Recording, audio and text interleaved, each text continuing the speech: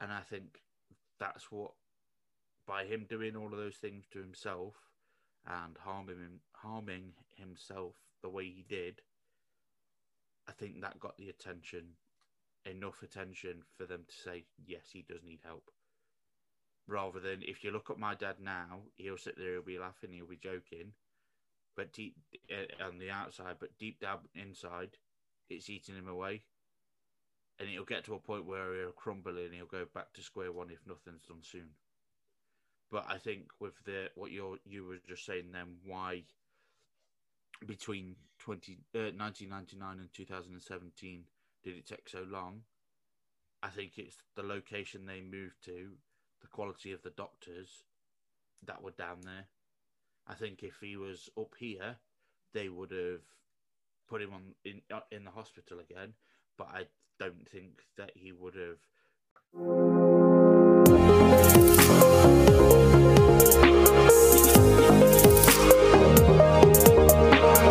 Welcome to Dads and Deadlifts podcast with me, your host, Rish. This podcast is to raise awareness around the social stigma of the word man up.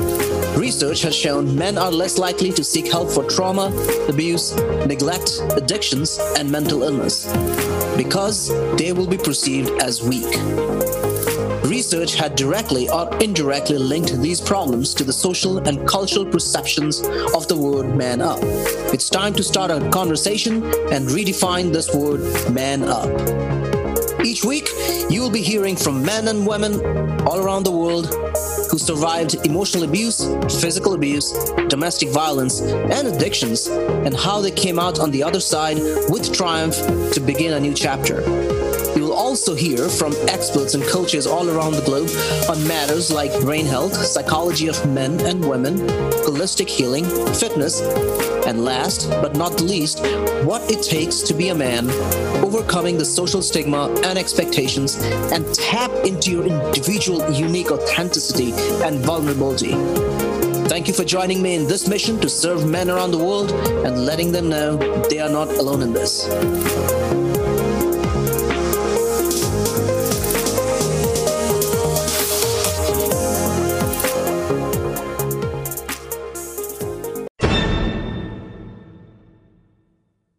What's up, everyone? Welcome to another episode of Dads and Deadlifts. Today, our guest is Michael Bailey Brown. He's a host of an amazing podcast called Tangled Mind. I met Michael online about summer of 2020, right when I was starting getting ready to start my own podcast through a podcasting all-stars group hosted and created by an amazing podcaster himself, Mark Jeffrey, and who you'll be hearing pretty soon because I have an episode coming up with him too. But today, me and Michael will kind of chat about his mission and how his and my mission are very similar and how it aligns with mental health. And the biggest thing about Michael's podcast, I feel like, is the mission and how he's helping people, not just through a podcast, but through his own peer-to-peer support group that he and his mom created.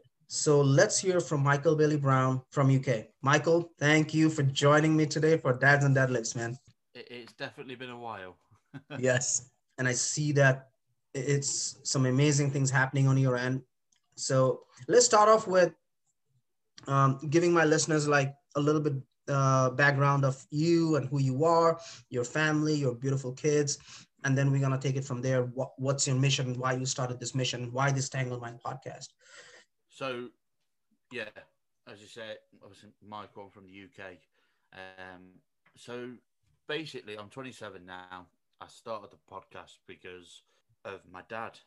He's got BPD, borderline personality disorder. And he since 1999 he's struggled.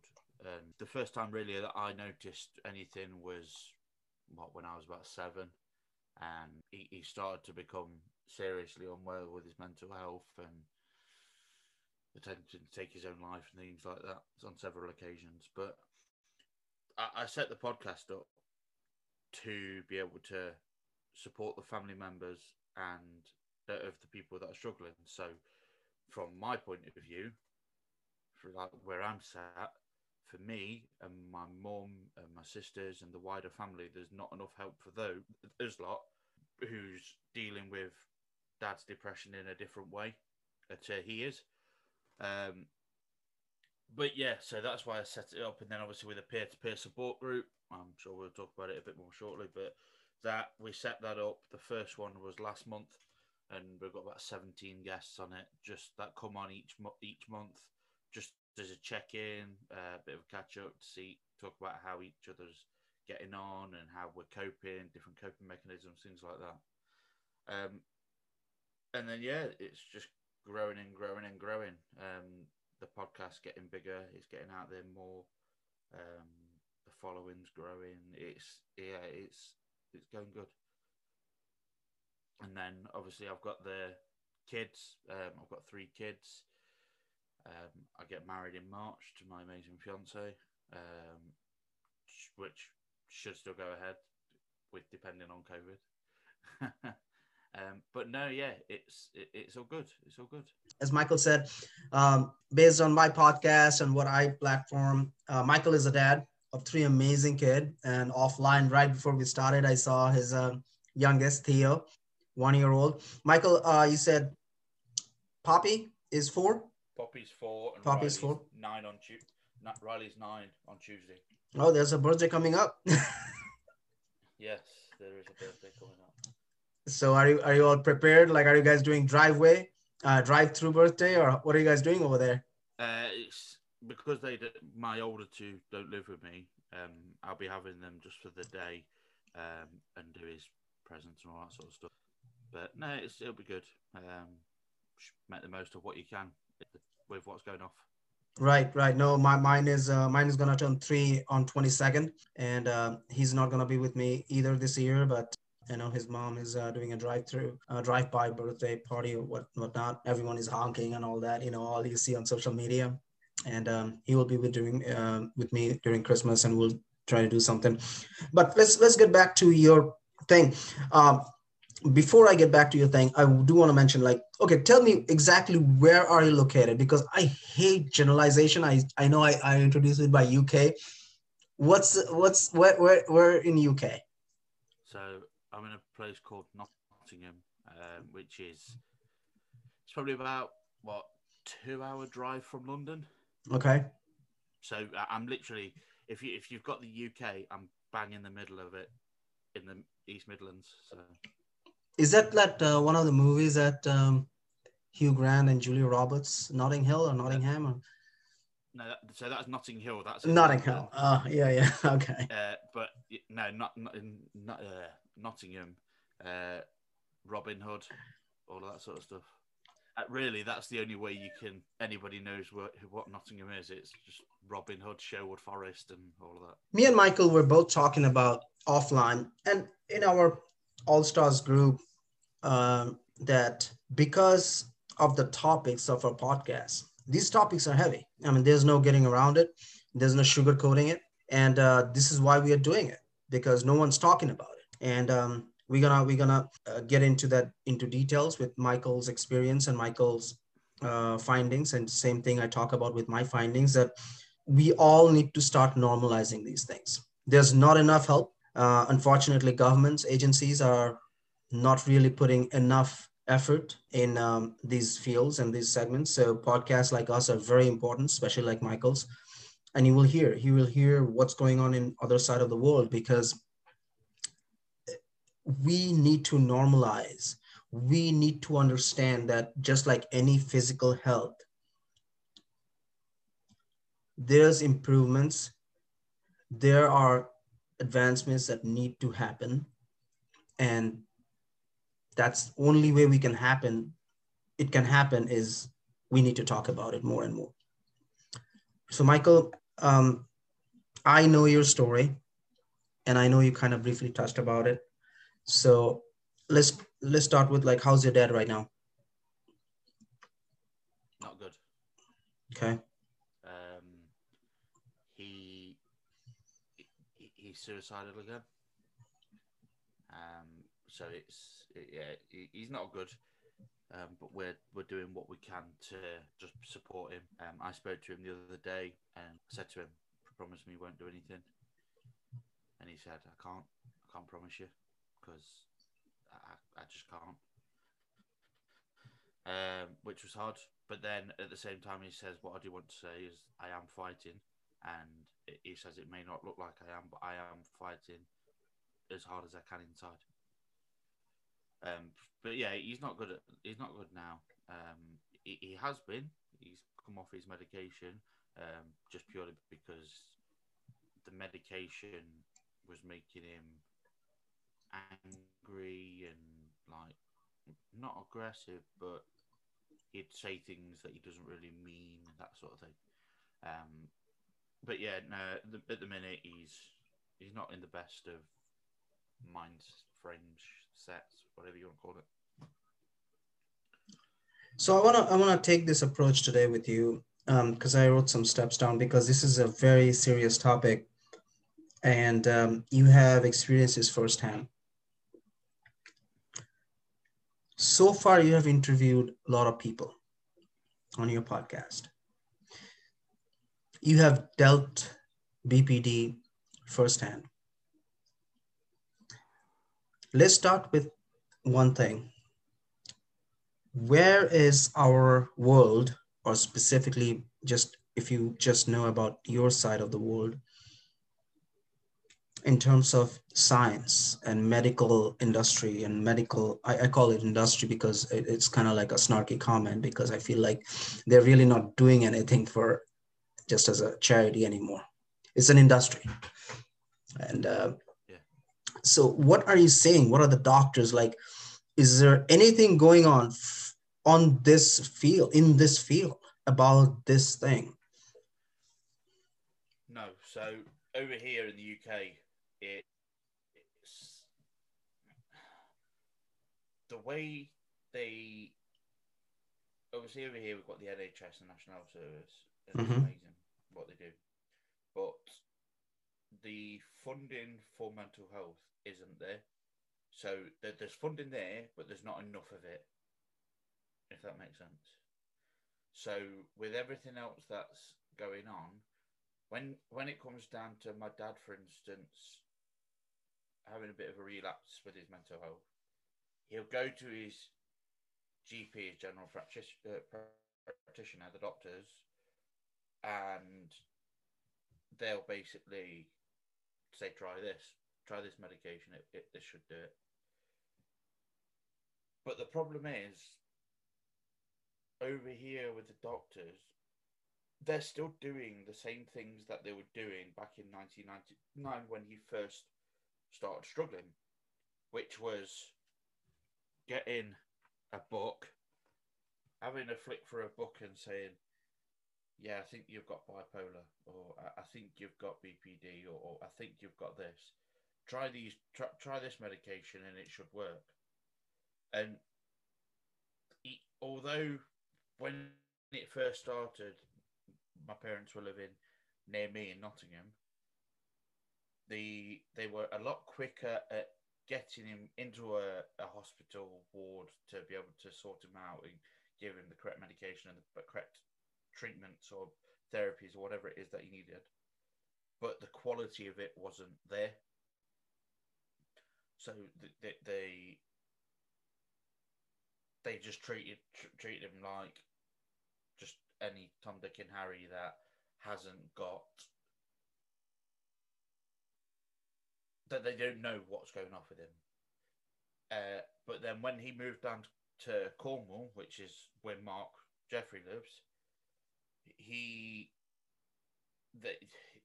it takes him a lot longer to get the help and go into like hospitals and things like that to be able to get the treatments.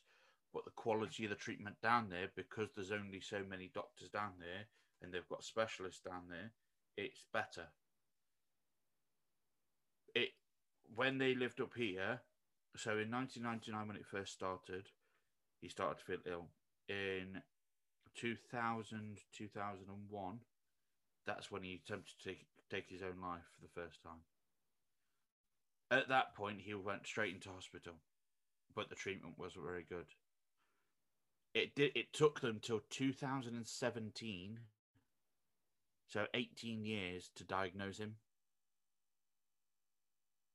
And in my opinion, that's not good enough. Because in those 18 years, my dad's tried to, well, what, it's 1999. So in the last 21 years now, my dad has attempted to take his own life 10, 15 times, maybe, something like that. It's a lot. And all they say, if he goes into the doctors or goes into hospital, they say, yeah, you're all right. You don't need to be here. And he's like, well, yes, I am. I'm fighting demons. Like, there's things that are going off in his head that are telling him he don't need to be here anymore.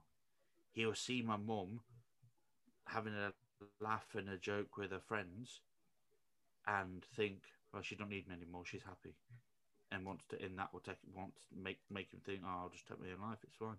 I'm not needed anymore. And it's wrong and it's hard to talk about, but at the same time,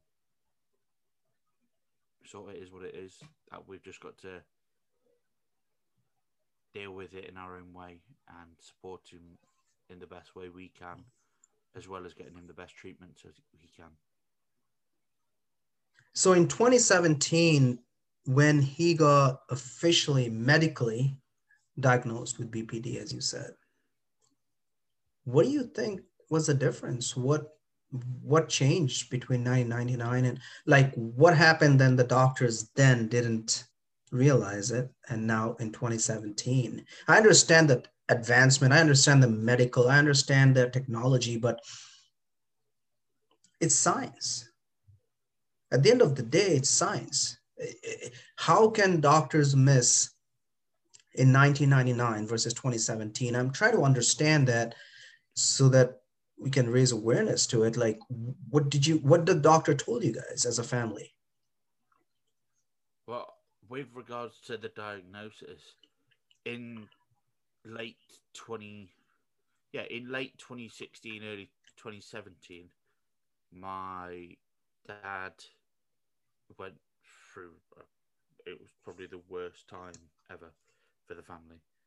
And he, just to warn everybody, I'm going to just talk about sort of things that he did, if that's okay. So for him, he shaved his hair, shaved his eyebrows. He used the iron.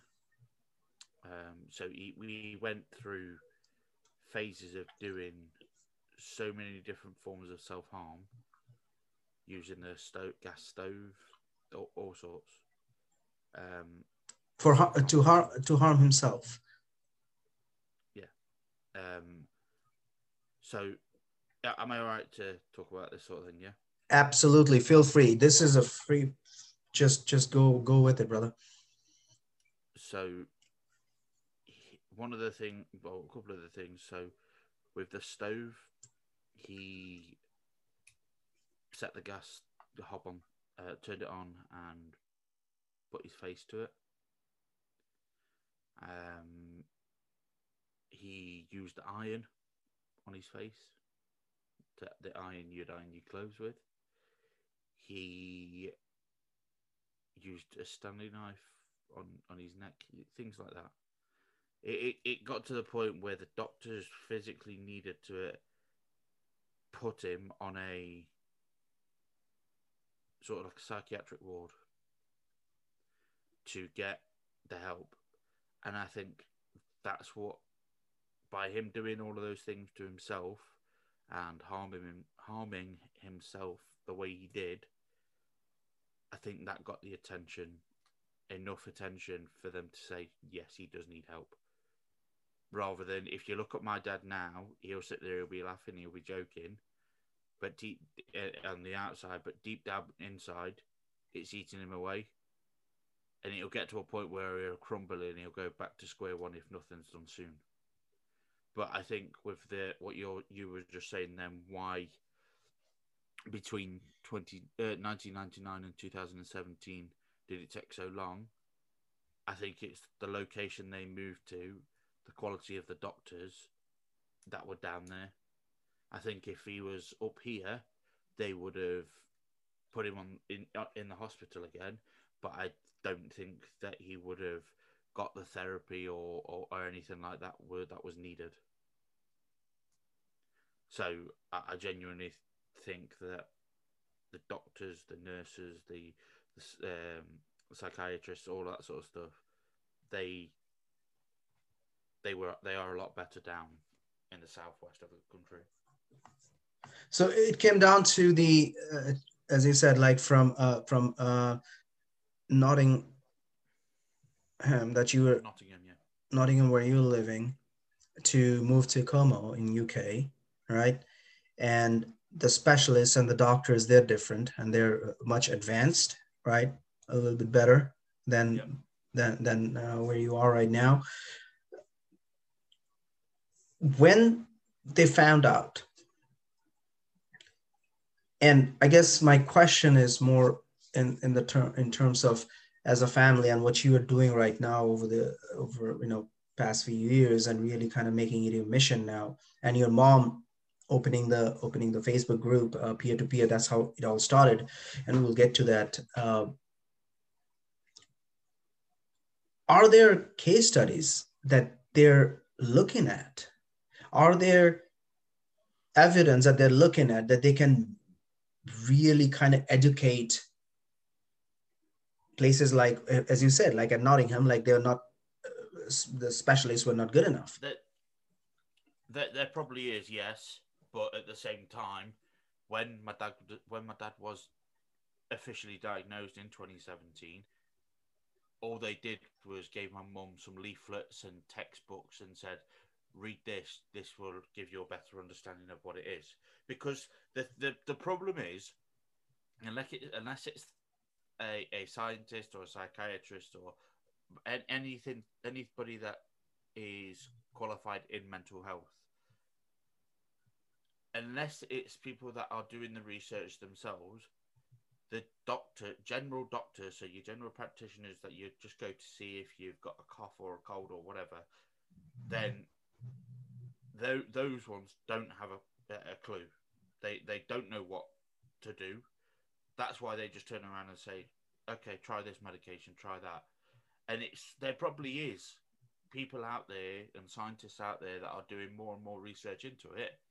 But when it came down to our diagnosis, for my mum and my dad, obviously because they lived together, for them to, it was a little bit of a sigh of relief, because they had a diagnosis finally, and they could do their own research into, right, so this is what Dad's got, this is how we can stop it, this is, well, not stop it, but this is how we can control it, this is what we can say and can't say to him, this is what's going to trigger him, that sort of thing. So for my mum and dad, they had to do their own research. They had to do their own thing to be able to get it to a point where they went, you know what, we need to just carry on and just live with it. And obviously over the years, like I say, there probably is case studies and things that are out there, but nothing that we've been told or been seen or anything. What did you see a big change in your dad once he was diagnosed? At least I'm assuming that he was like, finally someone heard me. Finally someone, was that a relief for him? Did he talk to you and your mom? Yeah, I would say so, a little bit, because after he got his diagnosis, it was more of a case of he turned around and he went from obviously wanting to take his own life and all of that sort of stuff to getting better slowly. And I think it was more in his head, he had an understanding of what was going on. Because obviously for 18 years, he in his head, he's wanting to take his own life or harm himself or whatever it was going off in his head. And he didn't know why. He didn't know what was going off. But I think once he had the diagnosis of BPD, that sort of made him, it was like it made him think, well, I know I've got BPD, now he's got a bit of a better understanding that he's got something wrong with him. He has got a something that he's been diagnosed with. It's not just a case of he's mental, if that makes sense. He's not right in the head, because it got to a point where he genuinely thought that he just wasn't right in the head. It was just him. But obviously, once he had the diagnosis, and more people that my mum got in contact with had come forward and said, "My husband's got BPD, I've got BPD," that sort of thing. My dad was like, "Oh, so I'm not a man." And I think it needs that, and that's why I do what I do. And that's why my mum does what she does, and you do what you do. Because it gets the awareness out there, and it gets people to realise that they're not on their own going through certain things in life, whether it's mental health or not mental health. It's one of them. Everybody's got something they're going through, and I can guarantee there's always going to be probably a handful of people in the world that will have the same thing or be going through the same thing. But you just don't know about it because you don't speak to them. Right. You don't know who they are. And I think like the biggest thing is also, even as you said, like one, lots of kudos to your dad though, because the fact that you said that he openly tells you even today that, no, Michael, I'm not good. That means he's aware of it. It's only recently that he's really been able to do that. Before, if I say about a year ago, if I said to my dad, how are you feeling? He'd just go, "Yeah, mate. Yeah, I'm fine." But deep down, I know he's not. And the other day when I phoned him and I just said, "How are you feeling?" He's like, "Yeah, I'm alright." He didn't even let me finish. He just went, "Yeah, I'm fine. I'm alright." I said, "No, you're not." I was like, "What's going on?" And he went, "I'm struggling." And then it's got to a point now where I know what I need to be able to say to my dad to get him to continue talking about it, if you get me. Mm-hmm. So you and your mom and your family, and you have a sister, I remember, if I remember correctly, right? Yeah, two sisters. Two sisters. You guys have, I'm assuming the best way to say it, like you guys now have an understanding how to navigate a communication with him. Mm-hmm. So that's probably the big part, a big role with living with someone with it's BPD. Still hard for him to talk. It's still hard for him to talk, obviously, but at the same time, it's I'd probably say over this past year, he's spoke out more about it to us as a family. So let's kind of switch gears, and let's kind of get into like your mom's group. She started this before even you started the podcast. Yeah, so she started. My mum started a page called Beyond the Yellow Brick Road on Facebook, and the page it changed its name. So before it was just Family Mental Health Support UK, and at the minute she set that up, and that's what sort of inspired me to think, do you know what, it's my turn to try and do something for others. So it went from Beyond the Yellow Family Mental Health Support UK to Beyond the Yellow Brick Road, and obviously we've got the private group, and then we've got the open group, or the open forum. So in the private group, we've got 59 members at the minute, and then in the main like page, there's 700 odd people that are following it. How many? 744 people that follow it. And that may not sound a lot, but when you've got when you've got that many people on there that are listening to what's going off and reaching out, it does, it does help everybody. And then I'd probably say 2 months ago, myself and my fiance Olivia, we both sort of joined forces with my mum to get it going at full pelt, basically. And then that's obviously with that group, me and my mum about 2 months ago again. We obviously because of COVID, we've not been able to see each other for 7-8 months, but on like Zoom, we've had chats, and then we was like, do you know what? There's nothing out there. No, there's no peer-to-peer support groups. People talking about it from their own experiences to support each other. Let's set one up. So we set one up, and the first one was on the 17th of November. I think, 17th of November, and it went amazing. It was after we had a 2-hour Zoom group discussion. Me and my mum stayed on the call, and we both sat there and we went, wasn't expecting that to be as successful as it was. And we've got more and more people that are wanting to join it, so it's good and it's growing. We've got the next one on Friday the 11th. So next not next Friday, coming the Friday after. And it's good. It really is. It is good. So talk about this peer-to-peer support group. So what are you guys talking about? So in the peer-to-peer support group, it's a place where anybody can come and join. So whether you are a professional in mental health, so a therapist or whatever, whether you're somebody that suffers yourself, whether you're somebody like myself who's another mental health podcaster, or just want to try and support people and get the word out there about mental health, or whether you're a family member that suffers. So we do it all on Zoom. We get the people on the group, and when we're on there, it's more of a. It sounds bad saying it like this, but if you think of an AA meeting, so an Alcoholics Anonymous meeting, right, it's that sort of thing, but online. So it's basically there's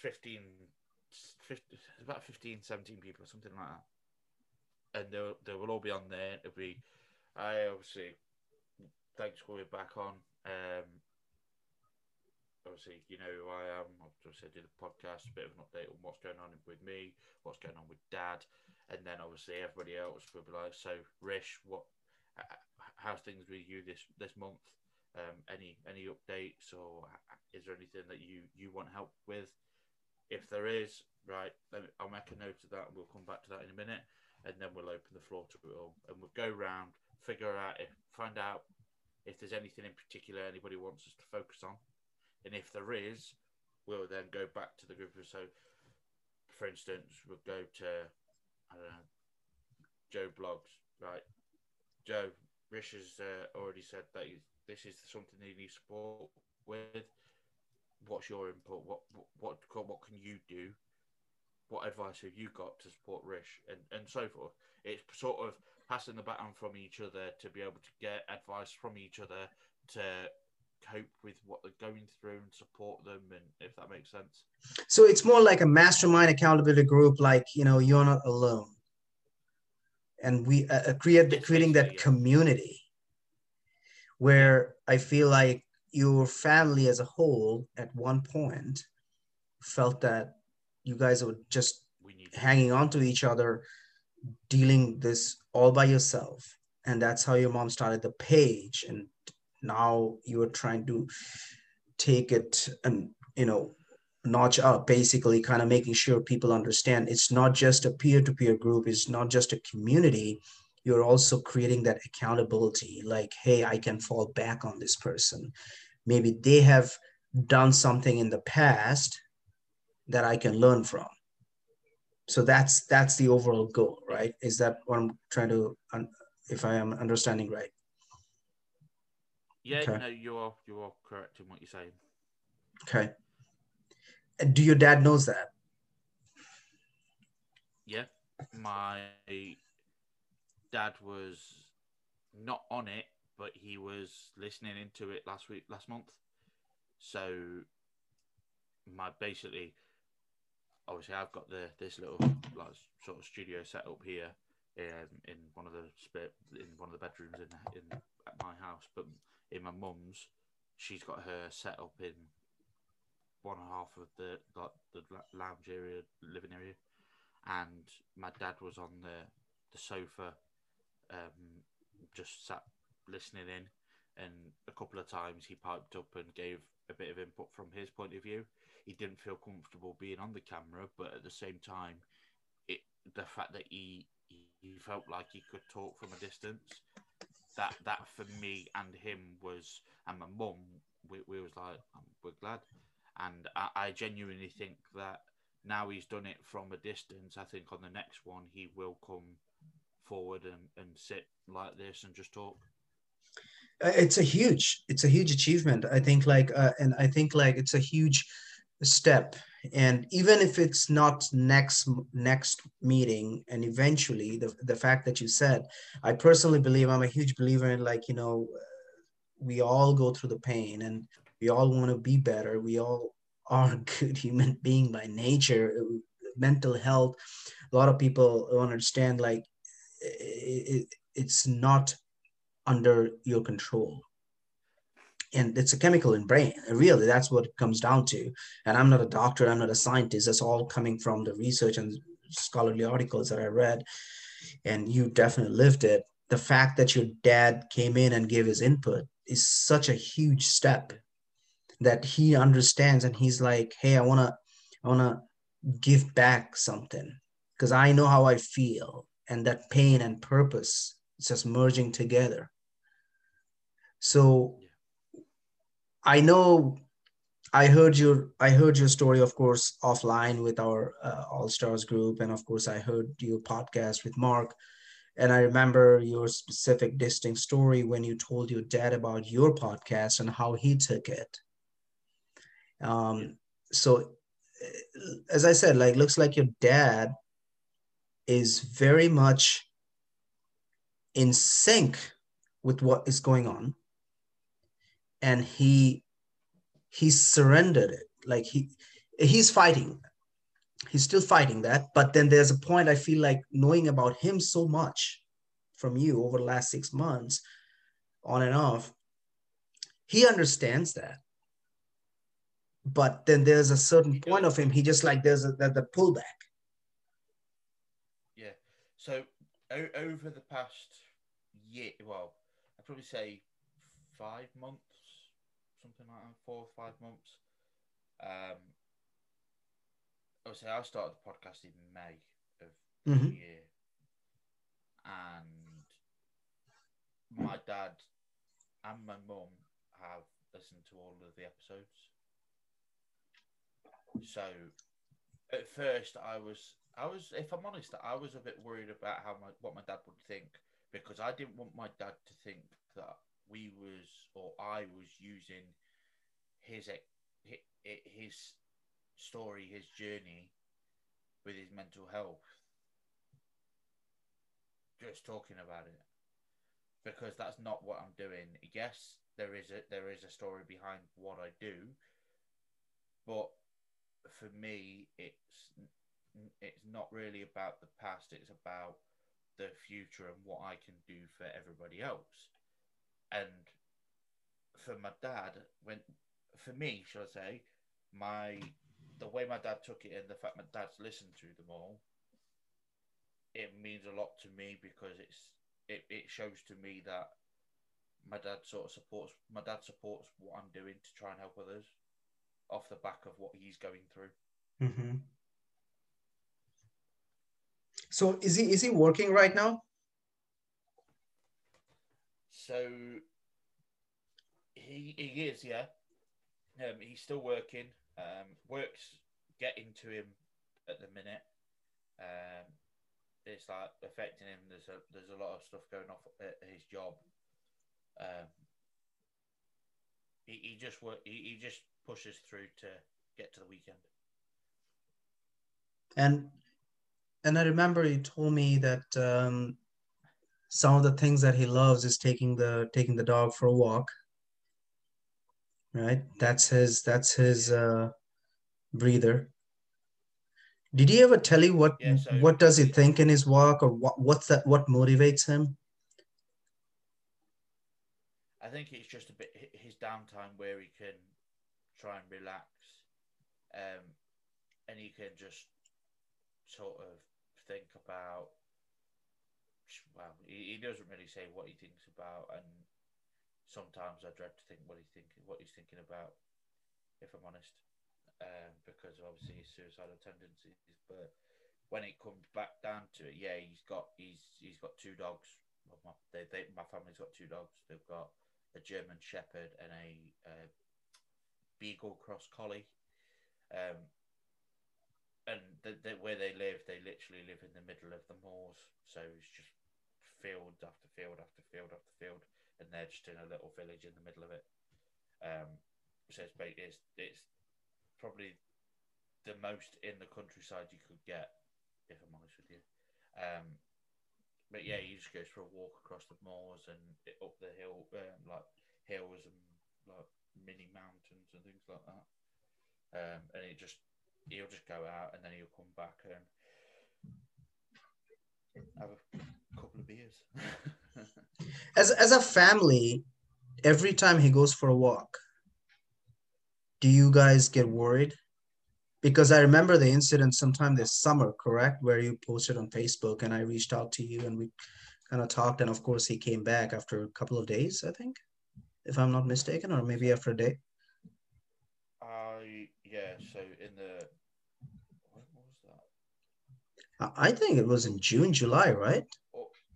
it was about July, August sort of. July, August, yeah, yeah. He texted my mum. Basically, he works the night shift, so he starts work at 3 in the afternoon, and he finishes at midnight.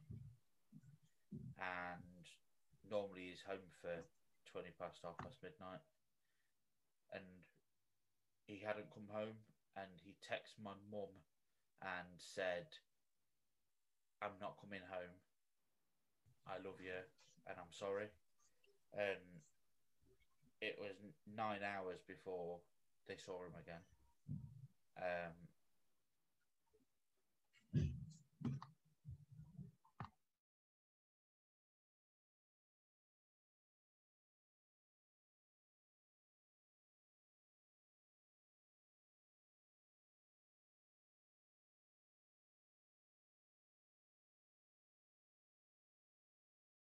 The next day, and then but we managed to find him, luckily, before he could do anything.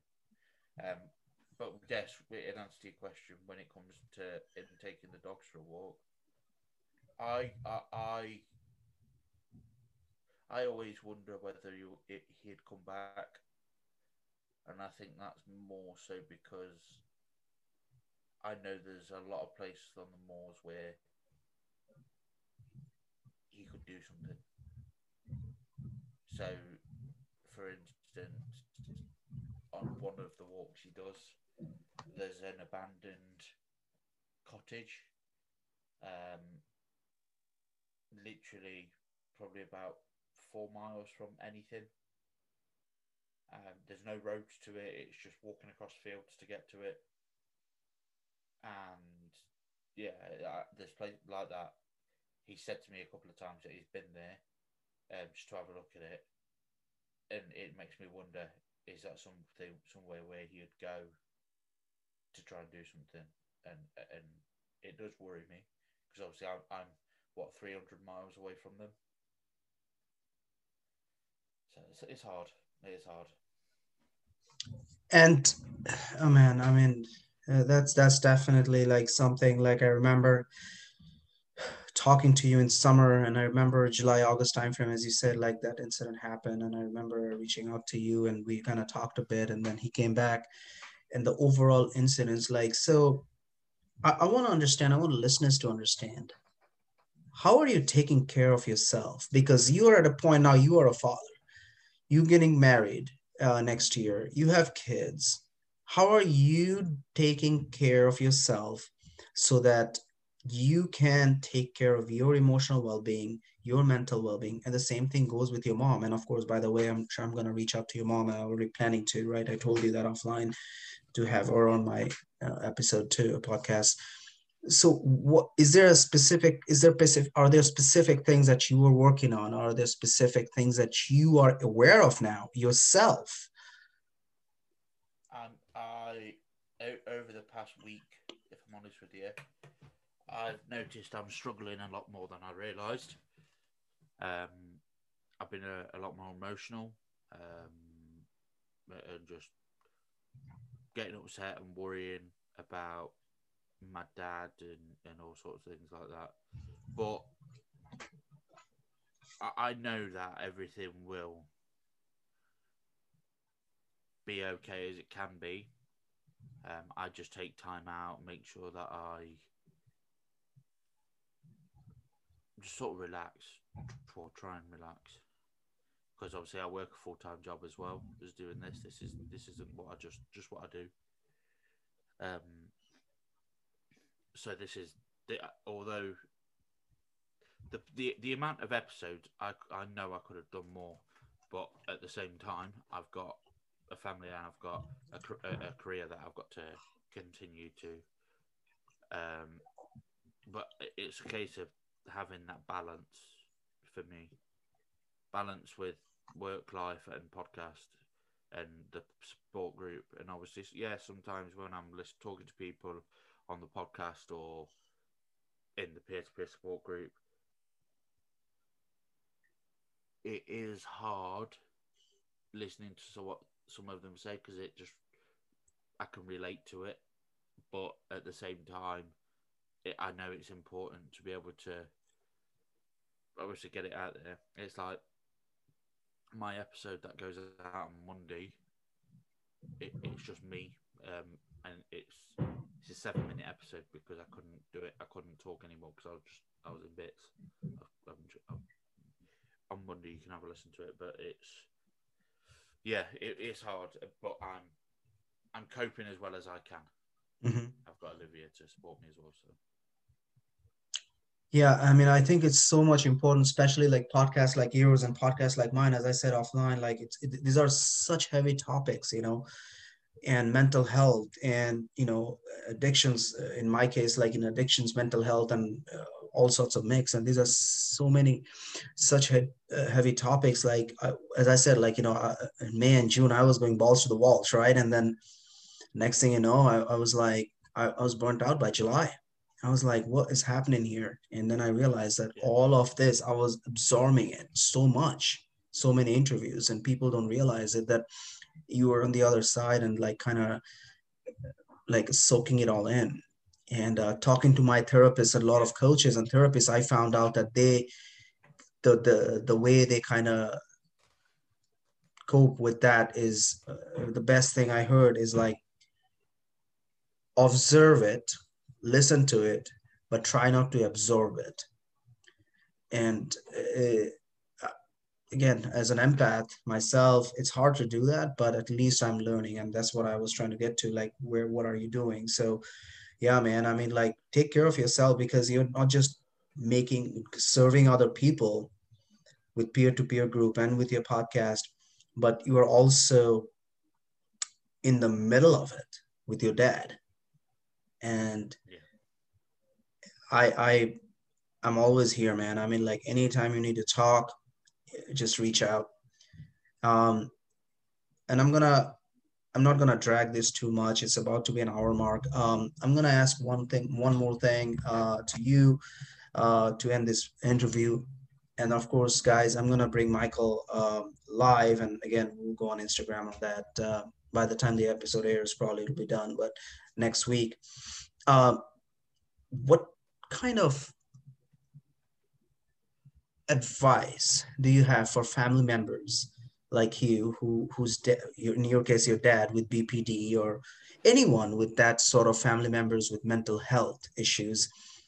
What kind of advice do you have for them? Like I don't even know what to say except like just as your mom said, like we got to deal with it. For me, if you're the family member of somebody that's suffering or you think they're suffering, have an understanding of their changes and how, like their mannerisms and what they're doing, because there's so many there are so many different things to look out for when it comes to mental health. So signs of mental health, whether they're sort of secluding themselves from everybody else, whether it's a case of they are genuinely just a lot more emotional, crying more, just things like that.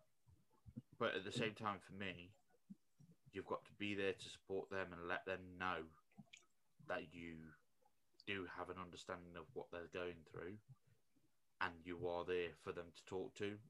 Because if they don't feel like they can turn to anybody, that's when they'll take things into their own hands, and that's the last thing you want to do. Yeah, really, that's it. You need to have a bit more of an understanding of what they're going through. Obviously, 9 times out of 10, they probably won't have a diagnosis in the early days, but at the same time, you will be able to get an understanding just from researching signs of mental health, things like that. Go onto my Instagram page, because on my Instagram page, I post a lot of stuff about that sort of thing. So, for instance, when it comes down to it, there's knowing what sort of things, activities to do with your children to stop them from getting mental health issues. So, if you go on my Instagram, you'll see it all. It's all on there, and you'll be able to see the different advices and quotes and things like that's helped me. So it should help you. Awesome. Michael, thank you so much. I don't want to take too much time. And really, we'll talk a little bit more on a different episode, because I want to break this up, because there's a lot of other things I want to discuss with you. But for today's episode, we'll stop here. We'll bring back Michael on a topic about, as he said, like how to make sure as a family member, and because he has 3 kids. Yeah, 3, right? Riley, Poppy, and Theo. So he has 3 kids, and we'll definitely get into from the dad's perspective how he's handling and how he's raising them. Make sure, as you heard, like his dad is BPD, and he's there, and his mom is working towards creating this peer-to-peer support group. So we will have another episode on that.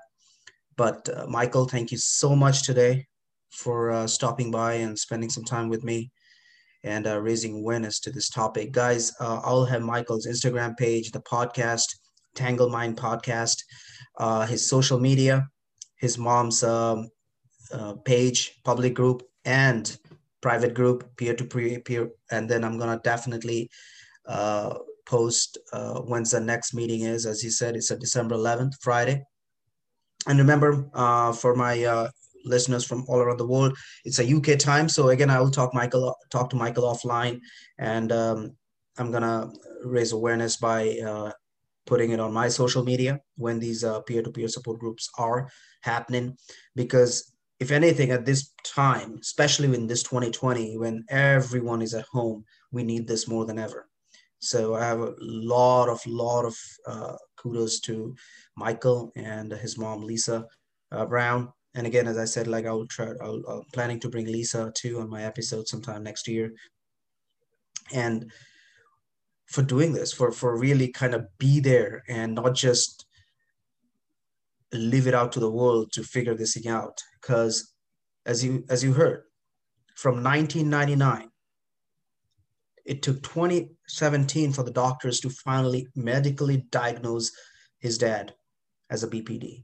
So we all, as a community, as human beings, we need to raise more awareness to push our government, our state, our local, our national government to raise awareness, to increase more fundings for research, for advancement in technologies, for education for medical professionals, to understand like why it should not take 21 years for doctors and scientists to diagnose someone with BPD or mental health. Because it's not one rule fits all thing. Everyone has a different sorts of mental health. Just same way when you go for a physical therapy, everyone knows, okay, you are here for shoulder injury, so I have a specific exercise for you. You're here for knee injury, I have a specific therapy for you. So we need to raise more awareness of it. And that's exactly what we are all trying to do. I mean, with my podcast, with Michael Tangle Mind podcast. But as a community, we need to do more. And all my listeners, remember, if you are suffering, if anyone you know are suffering, please be mindful about that. And please understand that you have to be there for them. If you don't know how to help, listen to the podcast, reach out to this peer-to-peer group. These are all here. And these are all just there. All these resources are there. So no excuses of not taking the action before it's too late. So don't be that guy that I wish I could have done it. It's there. So Michael, thank you again for what you're doing. Thanks to your mom, what she's doing. And man, I mean, I saw, of course, I know you offline, and I see your dad picture, and I can wish him all the best every time that he is a guy. I feel like he knows that he's suffering. He's still giving back. He's helping others.